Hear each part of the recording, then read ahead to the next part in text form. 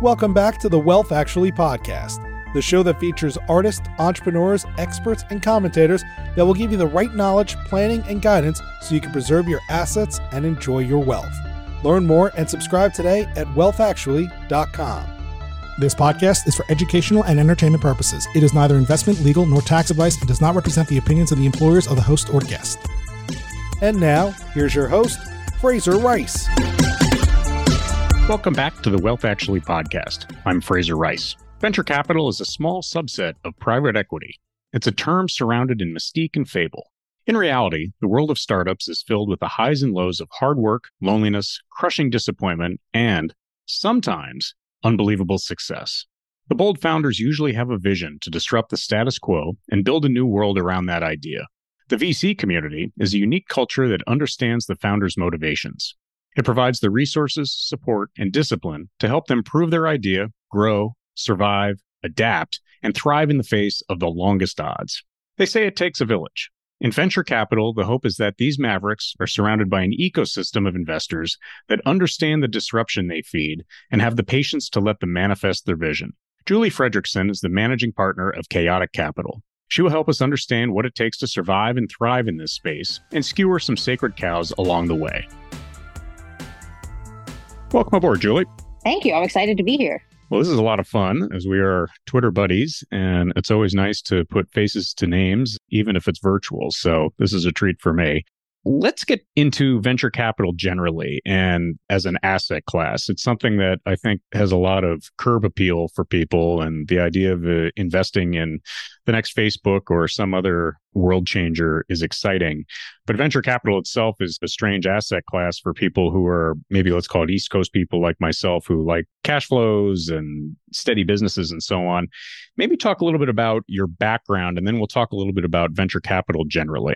Yeah, that sounds like a great plan, since my background is probably the thing that makes venture look a little less weird to me, even though I think anyone with experience in, shall we say, exotic asset classes understands just how small venture capital is relative to the rest of, technically, venture is a sub-asset of private equity. So it's always fun to discuss just how weird and how small the industry is relative to the rest of finance. And that's probably a pretty good reflection on just how weird and small I am comparative to the rest of finance. My background is a little odd in that I am the child of two hippies who moved from their respective homes to go west, as used to be the great mythos of America, to Silicon Valley. And I was born in the poor, crappy town of Fremont, which is no longer so poor and crappy, but it was in the 80s. And I got to grow up through the first major wave of commercialization in the 80s and 90s as a child, watching my own parents work. And as it's a fun, exciting, and wacky thing to spend your life looking at gadgets being built in garages, literally the fabled garage DIY homebrew. So I probably knew from very early on that this was going to be the space that I went into. But I never followed any of the traditional paths, which are go to more prestigious university, go into investment banking, and then slowly transition your way through the asset classes. I went straight into founding businesses. So put myself through University of Chicago, got an economics degree, and then immediately realized there was no way I was paying back those debts unless I could find a way to actually make some proper money. So began a company that was advertising technology. I didn't actually go to Silicon Valley. I went to New York because I realized there was more opportunity to take the technology elsewhere. That company was eventually sold. I actually think I might have been 23 at the time. So very, very fast. It was an enjoyable whirlwind. The fun fact of it is I think I sold it in 2007.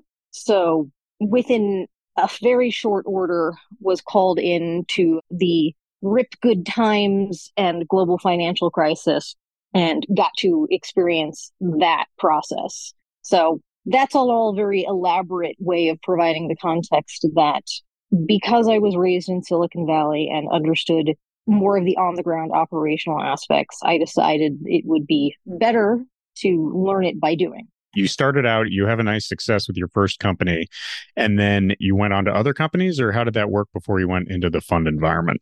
I was not sure that I was actually any good at it. Selling the company, going through diligence, and having to actually formalize some of the business processes that I had been winging it, because what else do you do in your early 20s? I decided that I needed a stint in corporate. So I went and spent time inside several large brands. Now, keep in mind that the company that I had, the name of it was called Couturture, which was a pun on couture and fashion being paid, because we were an ad tech business that primarily sold into luxury fashion houses and cosmetics. We were the original advertising agency for Gucci and Prada, subsequently LVMH. And so I was able to parlay that experience into taking over the e-commerce P&L at Ann Taylor. Deliberately did that because I thought, if I'm going to do this operator thing, perhaps I should be in a real business and not just something I started myself. Part of that was definitely that global macro was not particularly great in 2009 through 11 or so. So built up a lot of time in the e-commerce and corporate space. So you name a e-commerce brand, I probably had something to do with building out their infrastructure. I started another company that was a failure, did not go very far. That was going to be more advertising and marketing tech. And despite that, was undeterred. And the direct consumer trend of bringing more brands into the online space was my next foray. I started a cosmetics company that was direct to consumer. We sold only travel size cosmetics because nobody else did it at the time. Raised both venture capital and private equity for that. And I then subsequently exited the company to a private equity firm. And after, I think, running 3 startups for 15 years or so and having my corporate stint, I thought, like any athlete, perhaps it's time to retire. And retirement in startup land means you begin your second career investing and putting things back. So that is how I got my start. And that was way too long, but hopefully at least modestly entertaining. No, I mean, it's important because I think a lot of people out there think that maybe from an investment banking perspective, or maybe they're a part of one thing that does well, that they are uniquely and well equipped to deal with a whole bunch of different speed bumps along the way, both in the venture world and then in the investing in venture world. And I think it's important for people to hear that you've had a lot of different experiences, both positive and negative, in getting to where you are now. Having to capitalize yourself as an operator is a fairly common path to understanding why it is that startups have some of the financing requirements they do, what it looks like. And we may underappreciate just how unique it is to capitalize companies that are often building new tech that doesn't have clear monetization strategies, isn't necessarily clear how it will be adopted, depending on how established your customer base is. And in my case, when I got started, e-commerce in particular was not the sure slam dunk that it is now. Selling a heritage brand like Gucci on the idea that you could sell $10,000 handbags online was not the obvious statement in 2023 that it was in 2007.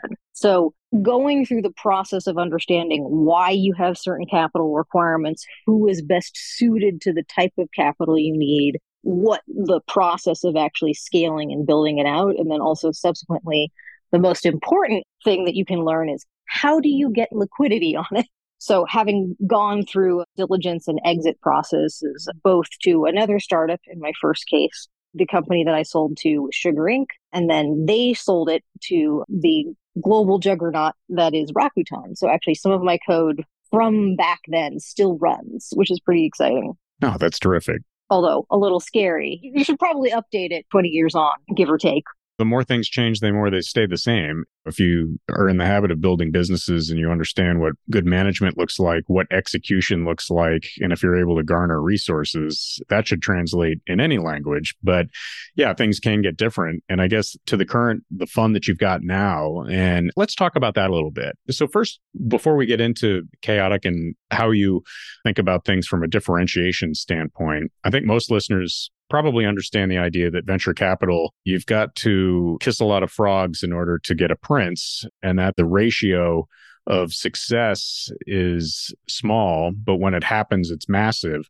How do you think about what the success of an individual investment looks like? So this is probably the most uncomfortable facet of the venture business. And 20 years ago, venture was not particularly professionalized.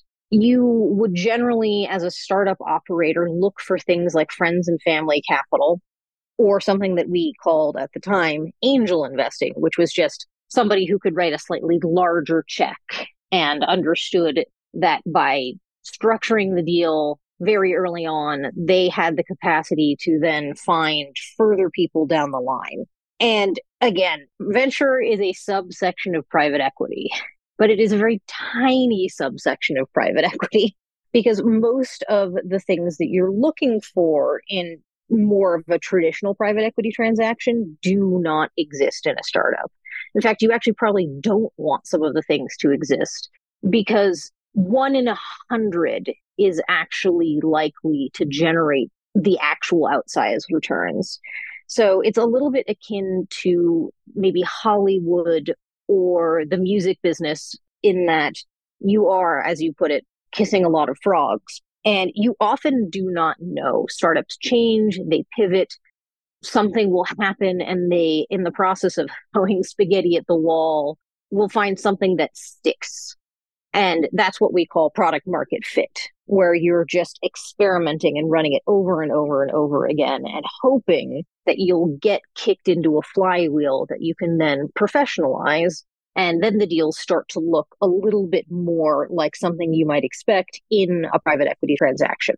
So that's kind of the process, right? Where you are making a lot of small bets. You have to be really careful to not make too many assumptions about what the path to success looks like, because it is a 10-year process. And you're making a 10-year bet in many ways, not just on the technology and the product fit, but on in many ways, the maturity and the execution of the founder and maybe their ability to go from larva to butterfly, from founder to executive.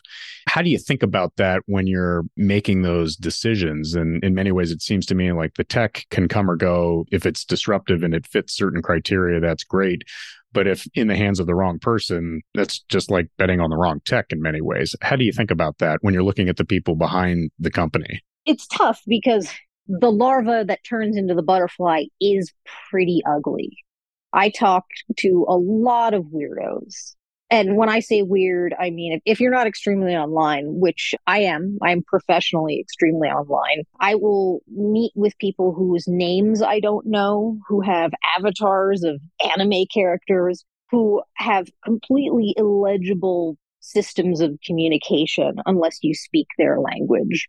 So while we have this idea that everyone is communicating with the same set of backgrounds and precepts, the hacker types that make software are often very far from turning into executives. And so you are looking for someone who can listen to the market as effectively as possible. And they may not even know what a market is because, again, they're technologists first and foremost.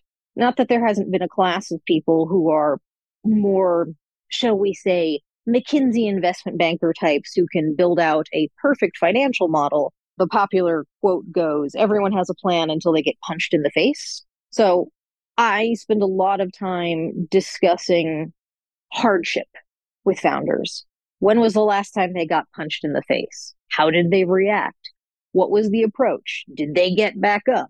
And those are obviously metaphors, but there is the very real reality of the market is your final muse and arbiter. And if you cannot react to what people actually want, doesn't matter how good your technology is, you will not be able to adapt it into something that people pay for. Right. And if you don't have the resources, I would think an interesting question might be, what happens when the money runs out and you have to go out and find more?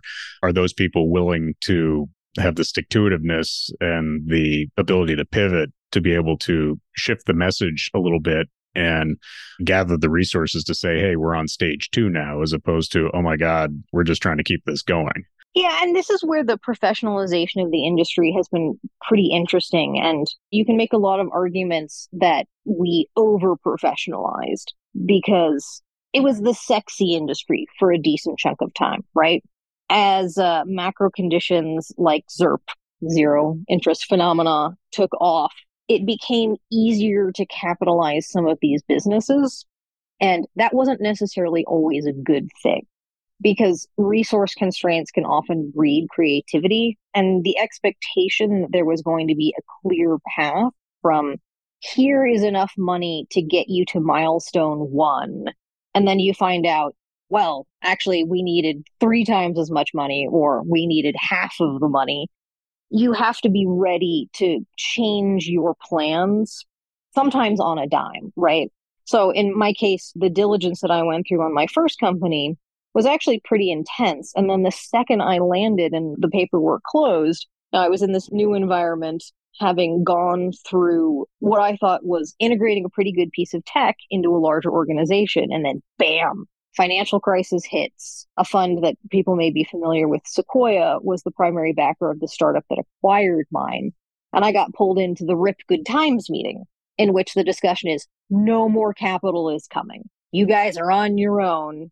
You need to figure out how to make money with the things that you have. Because there's always this tension between growing as fast as you can and growing within the constraints of what can be done with your current capital base. And this is really what venture capital is still struggling with, because individual investments can't always show you determinatively what a wider space is. You don't always know which bets are going to pay off.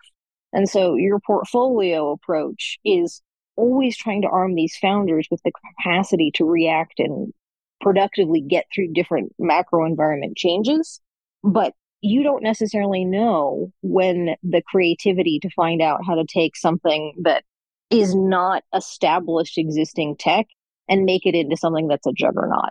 So let's veer off into what makes your fund a little bit different and some of the points of differentiation in the way you look at things. Reminder for listeners, this is an education, not an endorsement, not advocating for one thing or the other here. But let's talk a little bit about underwriting these businesses themselves, what you look for. I went through a little bit about what you're up to on this area. And these points, I think, are important for people to understand how professionals go through and analyze not just the businesses and the people, but trying to map out what you're describing, which is how to get out the other side and end up doing well by it.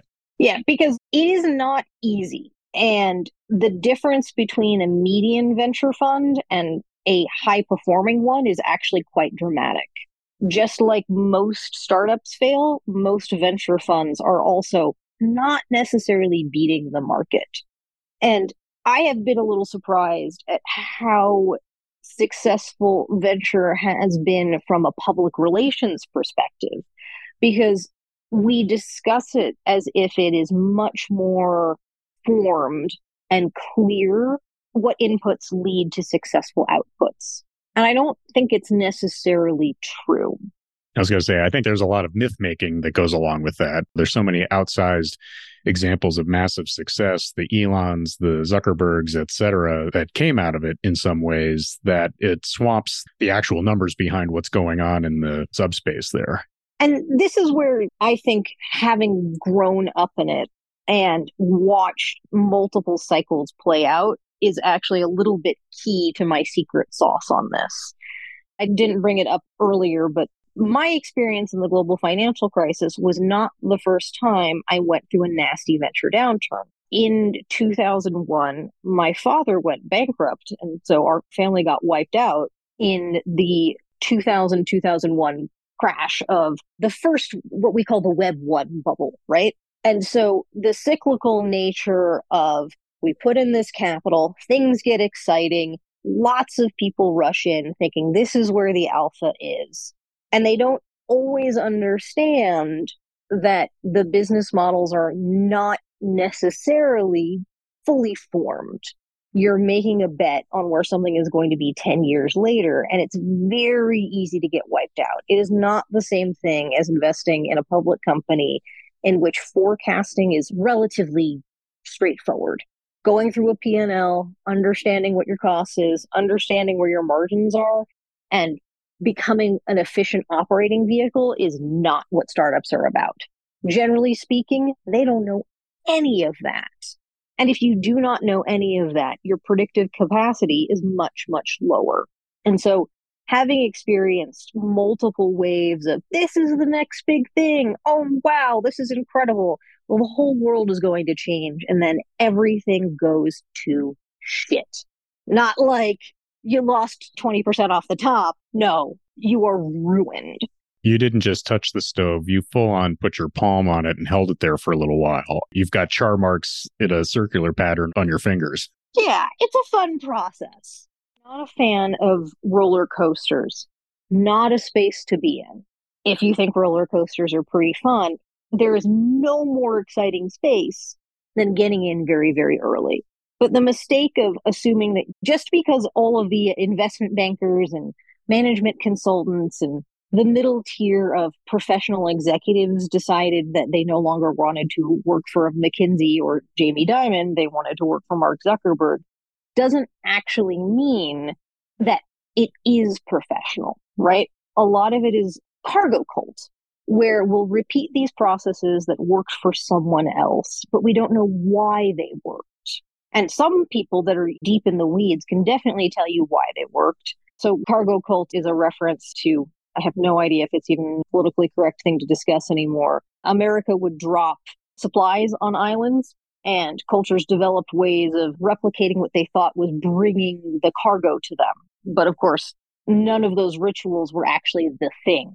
And the rituals that have grown up in the last wave of startups are not always going to be true for something new. So as much as plus ça change, plus c'est la même chose, yes and no.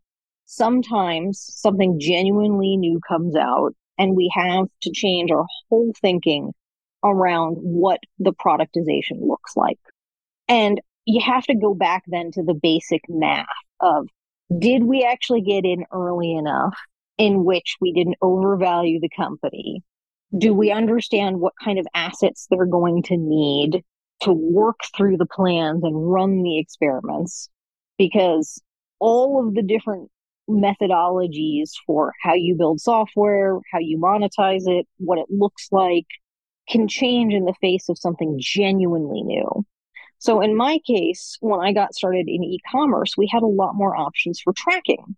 And there was not necessarily these marketplaces like on Facebook and Google, but you could still find ways of getting the data you needed to make sure you could bring someone in and have a repeatable cost of acquisition process.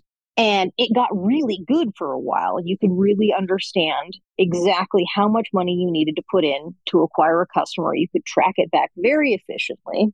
And that's no longer true because Facebook and Apple are in the middle of a fight. There's something called ATT, which is the cookie process of understanding who you are and the data from all of your browsing habits. That's how you get things like retargeting and remarketing, and they follow you and they understand exactly how to advertise to you to get you to convert. That used to be a well understood process. And then Apple decided to kneecap Facebook, which then subsequently kneecapped all of the e-commerce platforms. So Shopify, huge juggernaut of e-commerce, suddenly can't help any of the shops that are built on top of their software because Apple changed a fundamental capacity for passing on data by saying you didn't necessarily need to opt in. And so now whole industries can no longer do the math. This is when the algorithm shifts underneath your feet. I mean, for some listeners out there who maybe they build their influencer business on their Instagram following or their Twitter following or something like that, and then all of a sudden the conditions completely change. That's a little bit what you're talking about there, only you're talking about direct to commerce, direct to dollars ramifications there. So something that went from, wow, we don't totally understand how we get people to buy that $10,000 handbag from Gucci online, became, we know exactly how to target the person who buys the $10,000 handbag online, to, oh, we no longer have access to any of the data about the person that buys that handbag. And that all happened in the space of 2006 to 2023, right? That seems like a pretty long time frame. But as more acceleration happens in how we do business, edge always erodes. The arbitrages that were profitable in any industry will shift as more people understand that there's money to be made. That's just the basics of markets are actually pretty darn efficient. They're not efficient for you individually sometimes, but the overall system will take away your capacity to generate alpha. It's a terrific example because for someone like me who comes from sort of the old trust company world and the dramatic foreshadowing for a different question, but sort of the jangly keys are out there and, oh, we can make it easy for you to get to a wide reservoir of customers. It's just not that simple. And not only is it not that simple, it's definitely not permanent, as you just described. And the moat is a lot shallower than is advertised usually. Fascinating to see how traditional brands, they can get comfortable on certain things and then everything changes and they have to go back to square one, and I guess that's both the danger and the opportunity. Yeah, and it's exciting, right? And this is probably why, even though it's a little bit of a scary name, I named the fund Chaotic, because the process of finding opportunity and maintaining the opportunity is always in flux, because markets, again, will discover, hey, here's an amazing channel for making money. Everyone floods in. And slowly your capacity to win is eroded by the fact that everyone else is there. So let's go through your 4 points of differentiation here, because I think that it's pretty novel and it's an important underscoring of how you think about not only different investments, but the portfolio as a whole. I see that you start out looking for asset light and equity efficient businesses. Maybe talk a little bit about that. Yeah, so this is where I am a traditionalist. And who knew that you even could be a traditionalist? An exotic asset class that's really only existed for a couple decades. Arguably, venture goes back to the 60s and maybe a little bit prior, but it is not the same thing as public markets, not even the same thing as other portions of private markets, right? And so when capital costs were cheaper, it became popular to pour in as much money as possible into these businesses to dominate and blitz scale and get as much market share as possible. As capital becomes more expensive, that doesn't work as well.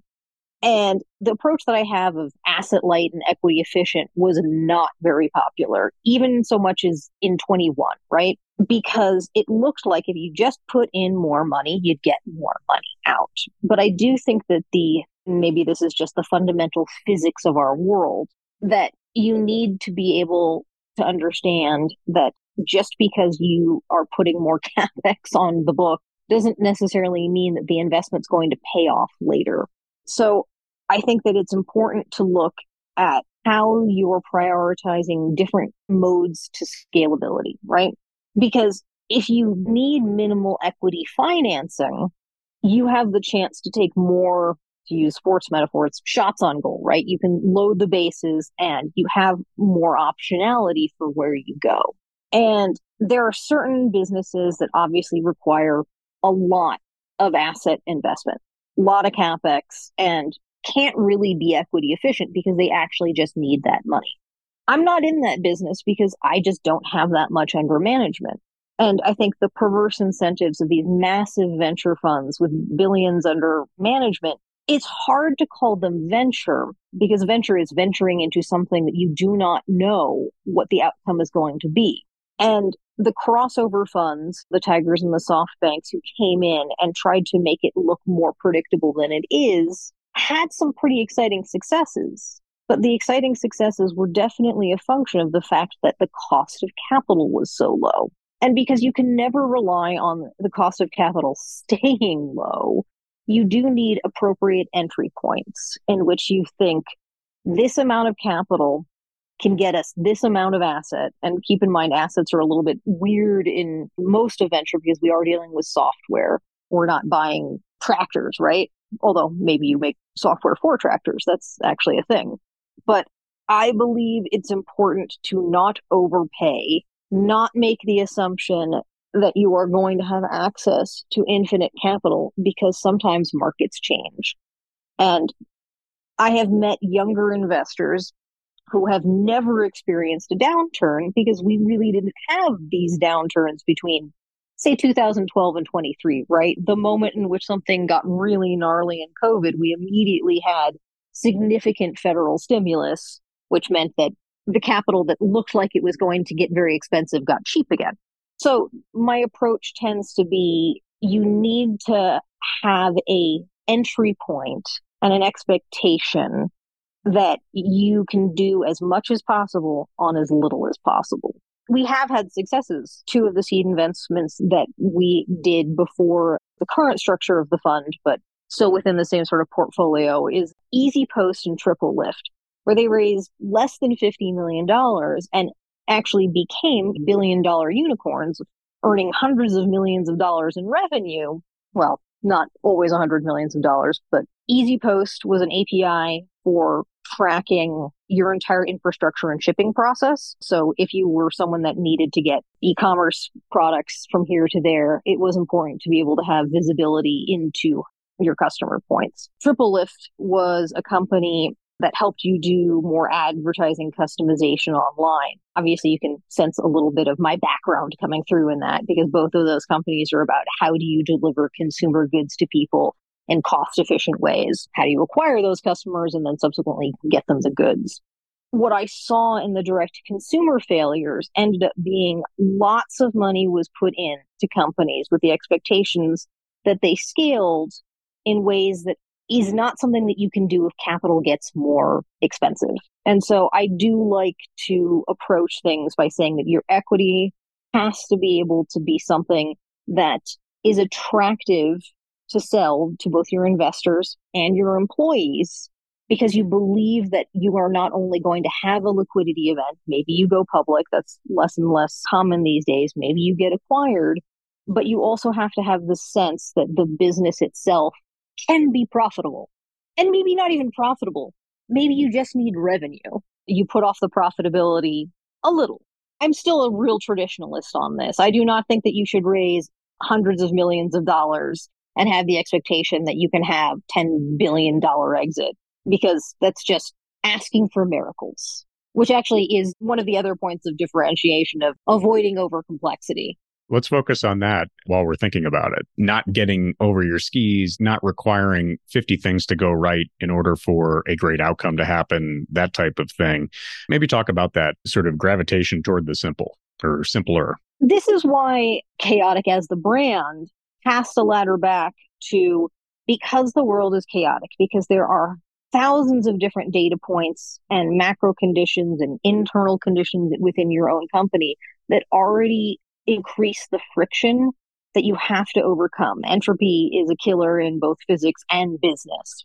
And if you overcomplicate the things that are required for success, you will fail. Because to get back to what portfolio construction looks like, we do look more like music in Hollywood, in which it's a hits-driven business. And you would never hire an artist with the expectation that they're going to be able to deliver 10 platinum albums. Your expectation is that they should be able to pay back the first contract they give you, or at least that's how music used to work. Same principle in Hollywood, where the money you put in should have a clear path to getting out of it. And so you just have to acknowledge that there's a high failure rate and steer clear of people who are like, well, dependency 1 has to be fixed. And then once we do that, we go on to dependency 2 and 3. And then suddenly you're being pitched on 5 separate miracles. And you have to concentrate on one miracle at a time.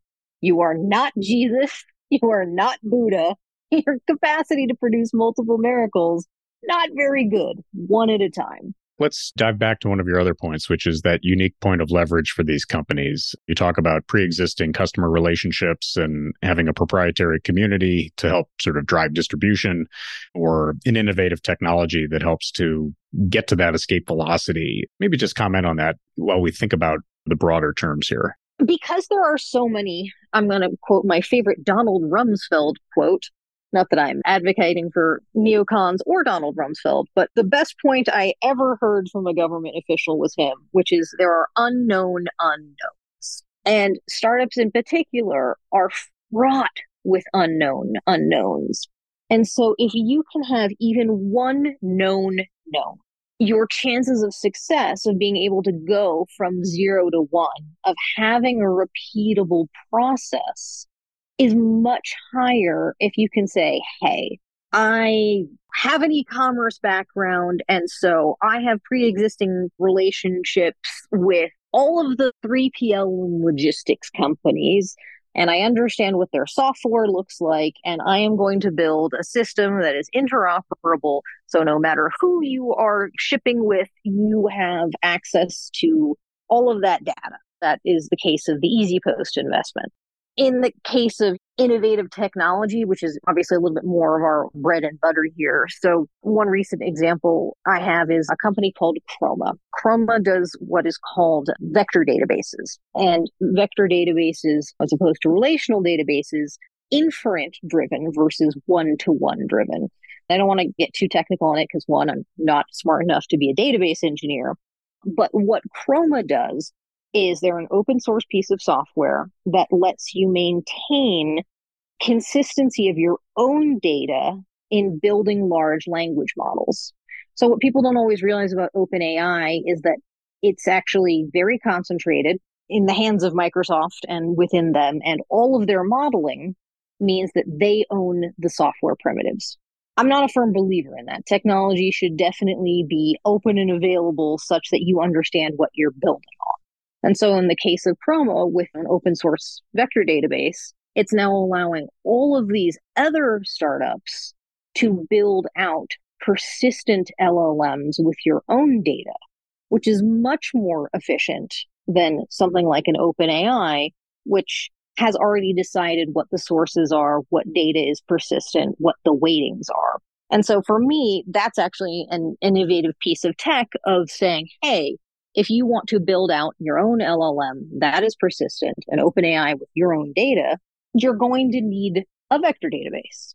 That makes total sense to me, because to me, I think people are discovering that the ownership of the data, which for about 10 minutes there, people forgot about with OpenAI in place. I think people are now discovering I may have something of value. I may have something that's tough to police, and I may have a bunch of constituencies that get really upset with me later for releasing this data. The pendulum will swing back, my guess, is in a way that people start defending the data that they own and doing what you describe, which is allowing manipulation of the data and being able to use it, et cetera, on the owner's terms, not based on some Roddenberry-esque notion that the data is out there and everyone has complete and unfettered access to it. This is a fun problem, right? Because OpenAI was trained on public internet sites. So I'm going to use an example from my own book, which is Stack Overflow. We got a 40x return on Stack Overflow. It sold for $1.2 billion at the height. Stack Overflow was a Q&A site just for developers, which doesn't on its face sound like it's worth a ton of money, but it turns out that developers are actually a very crucial part of the total ecosystem. And for 10 years, what developers would do is they would ask questions when they came up with a problem in their own code, and Stack Overflow, the overflow of their own technical stack.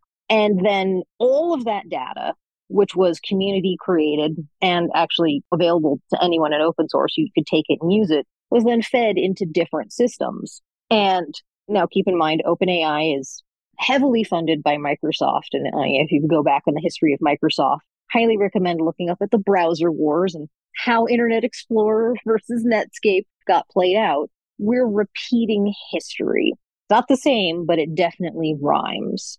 And so a valuable property that was sold for a lot of money, that many people put time and effort into, is now being used in a totally unexpected way to have trained this LLM OpenAI.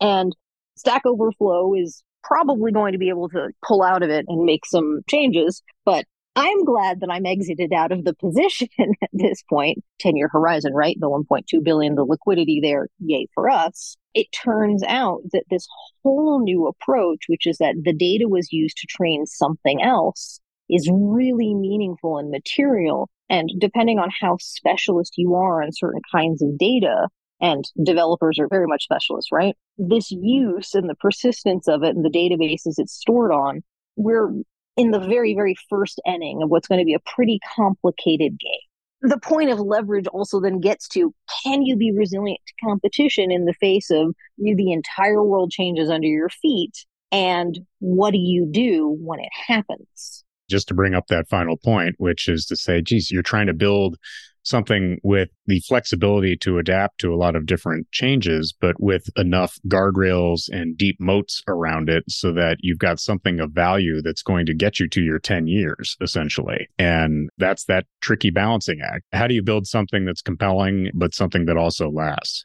Lasting is an interesting question, right? This is getting to a little bit more of the academic side of how we treat business and economics, but creative disruption and creative destruction happens all the time. And you don't always know when someone is going to make one singular decision that nukes your business. Apple deciding that you do not default opt your data in to advertising networks. I don't think it's an exaggeration to say that it was $1 trillion decision. And nobody expected that to happen. But it happens regularly in tech. Someone will decide, Microsoft being a great example, that as they have the scale, as they have the capacity to distribute, they can prioritize their own products, their own software, their own ways of doing business in a way that can kill your business. So I'm not even necessarily convinced that moats exist, because maybe somebody gets over the moat and you have to make sure that you have the protection in the castle wall. Maybe you needed to change the moat as you realized the war was changing, right? Right. It's like having molten lead at the top of the castle to melt the soldiers that get across. You need more than one thing, or again, the world can shift under your feet for things you don't even see. Yeah. So there's a science fiction author who I absolutely love named William Gibson, whose very famous quote is, "The future is already here. It's just unevenly distributed." And great companies that are still in the process of forming have to realize that they're living in a future that not everyone has caught up to yet. In me talking about this Chroma investment of the vector databases versus relational and doing inference versus one-to-one is one of those moments where it's a very expensive way of doing databases and the compute costs are pretty high. This is why GPUs and manufacturers of it like NVIDIA are doing so well, because people who are living in the future did the math on how much more expensive it is to run these types of databases. And everyone has then shifted their portfolio to recognize that those moats have already been overcome. Because the disintermediation of legacy distribution models or a changing of a replatform happens all the time. There was a sort of truism in e-commerce when I got started, which is that you would have to replatform every 18 to 24 months because there was always going to be that much improvement in shopping platforms. And that did end up being true right up until Shopify came in, dramatically simplified it, and then nobody needed to replatform ever. Now, the kicker on this story is we thought, oh, that old rule of you don't have to replatform, you don't have to change technology because, Shopify became so dominant, then immediately smacked into the, and now Apple changed all of the data, so you can't target the customers. So it doesn't matter that you don't need to replatform your shopping cart because now you have no way of reaching the customers through advertising. You can't figure out who to target anymore. And so these edges you have are in constant process of being eroded. And that's also why I think avoid the over complexity, right? Because life is complex enough that when something dramatic happens, you have to be ready to make those moves. And the technology industry is littered with examples of taking these massive risks, right? IBM did not foresee that personal computing was going to be interesting because why would anyone need a computer? That's something that we do with dedicated servers, and it's for like serious businesses, and no individual is going to need it. And then the personal computing revolution happened, and here we all are having computers. And then subsequently, Apple was like, hey, so this thing that we all did to IBM, we're going to do that again. And now it's mobile. Now there's a totally new way of having to approach and design. And that happens always. There is no way to stop change. Gosh, we could talk, I think, for 3 or 4 hours, but I can't let that happen because that's a long time for anybody to absorb a podcast. I had a few rapid fire questions here. We've talked about some of it throughout the discussion, but I'm going to fire a couple at you here. that are particularly interesting to me. The first one is the concept of that founder who is the first over the wall with the technology versus the idea of letting others make what I would call rookie mistakes. And then you come in and sweep up at the end and you're a little bit more efficient and you've let other people take the hits. How do you think about that from an investment perspective? Yeah, I'm actually agnostic on it. There are people who are firm believers in first mover advantage. There are people who are firm believers in let people make the mistakes, learn, and then go in. I am more inclined to the first over the wall perspective because I still believe in asset light and equity efficient, and letting others make the mistake usually means that you're going to, in a perfect world, which we obviously don't live in, but it's a good heuristic anyways, the amount of risk you take should be correlated to the amount of reward. And the more risk you have, the bigger the possibilities. And if you are letting others make mistakes, you have de-risked some things, which the process of de-risking just means it's slightly more expensive. So even though I'm agnostic, my general inclination is try to be ahead of the pack and then try to make sure that you're learning from every single mistake. So next question, my guess is you have sort of a West Coast bent toward this, but how real is the East Coast, West Coast capital culture schism? From my perspective, I think East Coast, the idea would be that it's very conservative, very cash flow driven, much less speculative. Is that a real thing in your world, or is this something that is conjured or conventional wisdom that no longer exists? I'm not sure. I do, however, love that, venture capital now looks like it's a rap battle, right? I was going to bring in my Ice-T and all the different Biggie references, but I'm the least qualified person probably in podcast world to be talking about that stuff. I have no idea if I'm qualified at all, although I actually oddly have a background in streetwear because having spent a lot of time in retail, I've actually sold a lot of goods and services related to the space. I do not think it is real because Silicon Valley used to be a place, and now Silicon Valley is a mentality. This is commonly referred to as the network state now, something that Balaji, who I guess has no last name like Madonna, not that he doesn't, Balaji being both prophet and former CTO of Coinbase and Andreessen Horowitz partner, makes the point that we have fewer borders because the internet has connected us. And so I think East Coast, West Coast looked like a really important thing when it was more important to be geographically, physically proximate to people. And even though I myself am a West Coast, born in Silicon Valley kind of person temperamentally, all of my companies were East Coast companies. And part of this is long and involved things about social status and how we fund certain kinds of founders. Sadly, I am a woman, which is a factor that I have to integrate into every decision that I make, which sounds stupid, but depending on where you are, you have to have more provable success metrics. And I don't necessarily think that's a bad thing. For me, I liked the East Coast model of having to understand slightly more about what you were doing because it was easier for me to raise capital showing that. I always needed to be a little bit more buttoned up. I don't necessarily know that it's going to remain true. I actually find myself investing much more heavily in international founders than I had ever expected. So East Coast, West Coast schisms are just not necessarily going to be true if you look at the be less formed, be more scaled, cleared, planned, because we're just in a cycle of capital in which it's more expensive. And so even if you have a really good plan, your capacity to actually raise those mega rounds, the sort of East Coast, pull yourself together, you go to Goldman Sachs and, you do something a little bit more normal. I just don't know that we're going to have that capital reality as a consistent thing. To follow on to that, you alluded to it in your answer, international opportunities. Silicon Valley, Silicon Alley, Austin, et cetera, that dominates attention. But there's lots going on in Europe and Asia and South America and Africa. And how do you think about that and the opportunities there? How do you even begin to understand what's happening when you've got not only differences in the tech, but also the culture, the language, the geography? Is it just that much more work that it makes it more difficult? Or is it that much more exciting that it just plays right into your chaos theme?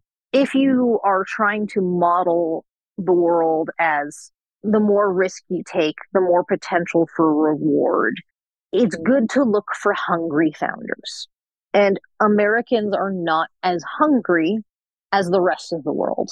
And I mean hunger in the, wow, if I do not change, my life doesn't look great. America has been pretty successful for a good long streak, and I will never count on it continuing. Because at any point, someone who is more competitive, more eager, and hungrier to win can come and change everything for you. And I am very interested in making sure that I find those people. Obviously, I still think that American C Corps are the gold standard of making sure that you have the right corporate structures and governance in place. But I love territories like the Baltics and the Balkans and Latin America, slightly less so LATAM because there's just a little bit more complexity involved. But if you are looking for someone who is super hungry to change one aspect of the world, because again, one miracle at a time, you need to be looking everywhere for it. And so East Coast, West Coast doesn't really matter because it's definitely a hunger versus the more capacity they have to respond quickly, the happier I am as an investor. One last question, and then I will let you go. Thank you so much for your time. Post-COVID, lessons, trends, we just touched on one now as the world is getting more international and the opportunity set is that much wider, that much faster. Is there anything you're really focusing on that the last 3 years have caused to change your mind on certain things, maybe hit the reset button on certain things that you held dear in your thinking? It's really challenging, right? Because COVID changed absolutely everything. And also nothing really changed. And that's true of every revolution, every dislocation, every massive shift in the way the world looks from Gutenberg on to now. We don't necessarily know all the second and third order effects. One of chaotic sort of primary viewpoints has been that because humans are not very good at even determining first order effects, you try not to think about second and third order effects because we're just not that smart. We're pretty smart. We're a reasonably intelligent and capable bunch of people, but I could not tell you what the third order effects of something like a Facebook was, right? No one could have predicted that this thing in which you have a social graph suddenly becomes a massive source of geopolitical instability. Maybe someone predicted it, but you couldn't have predicted it perfectly. And anyone who is claiming to be a seer that always understands the exact outcomes is just bullshitting you. And so my post-COVID lessons are, again, plus ça change, plus c'est la même chose. The more they change, the more it's the same.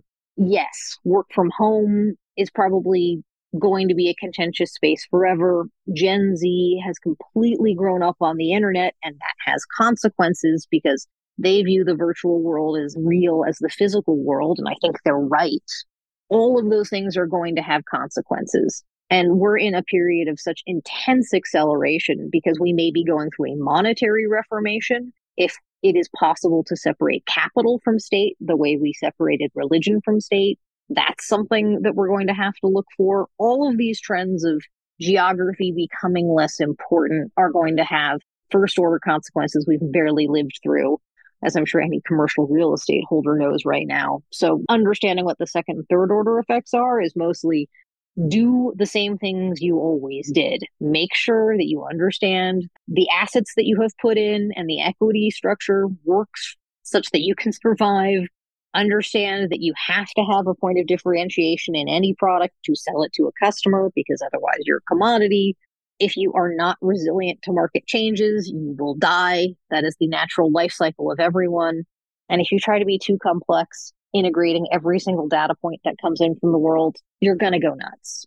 Julie, this is great stuff. Very nourishing, extremely educational for me. And I hope our listeners found it as well, because I'd love to have you back on. Even when certain major seismic events happen, I'd love to hear your viewpoint on it.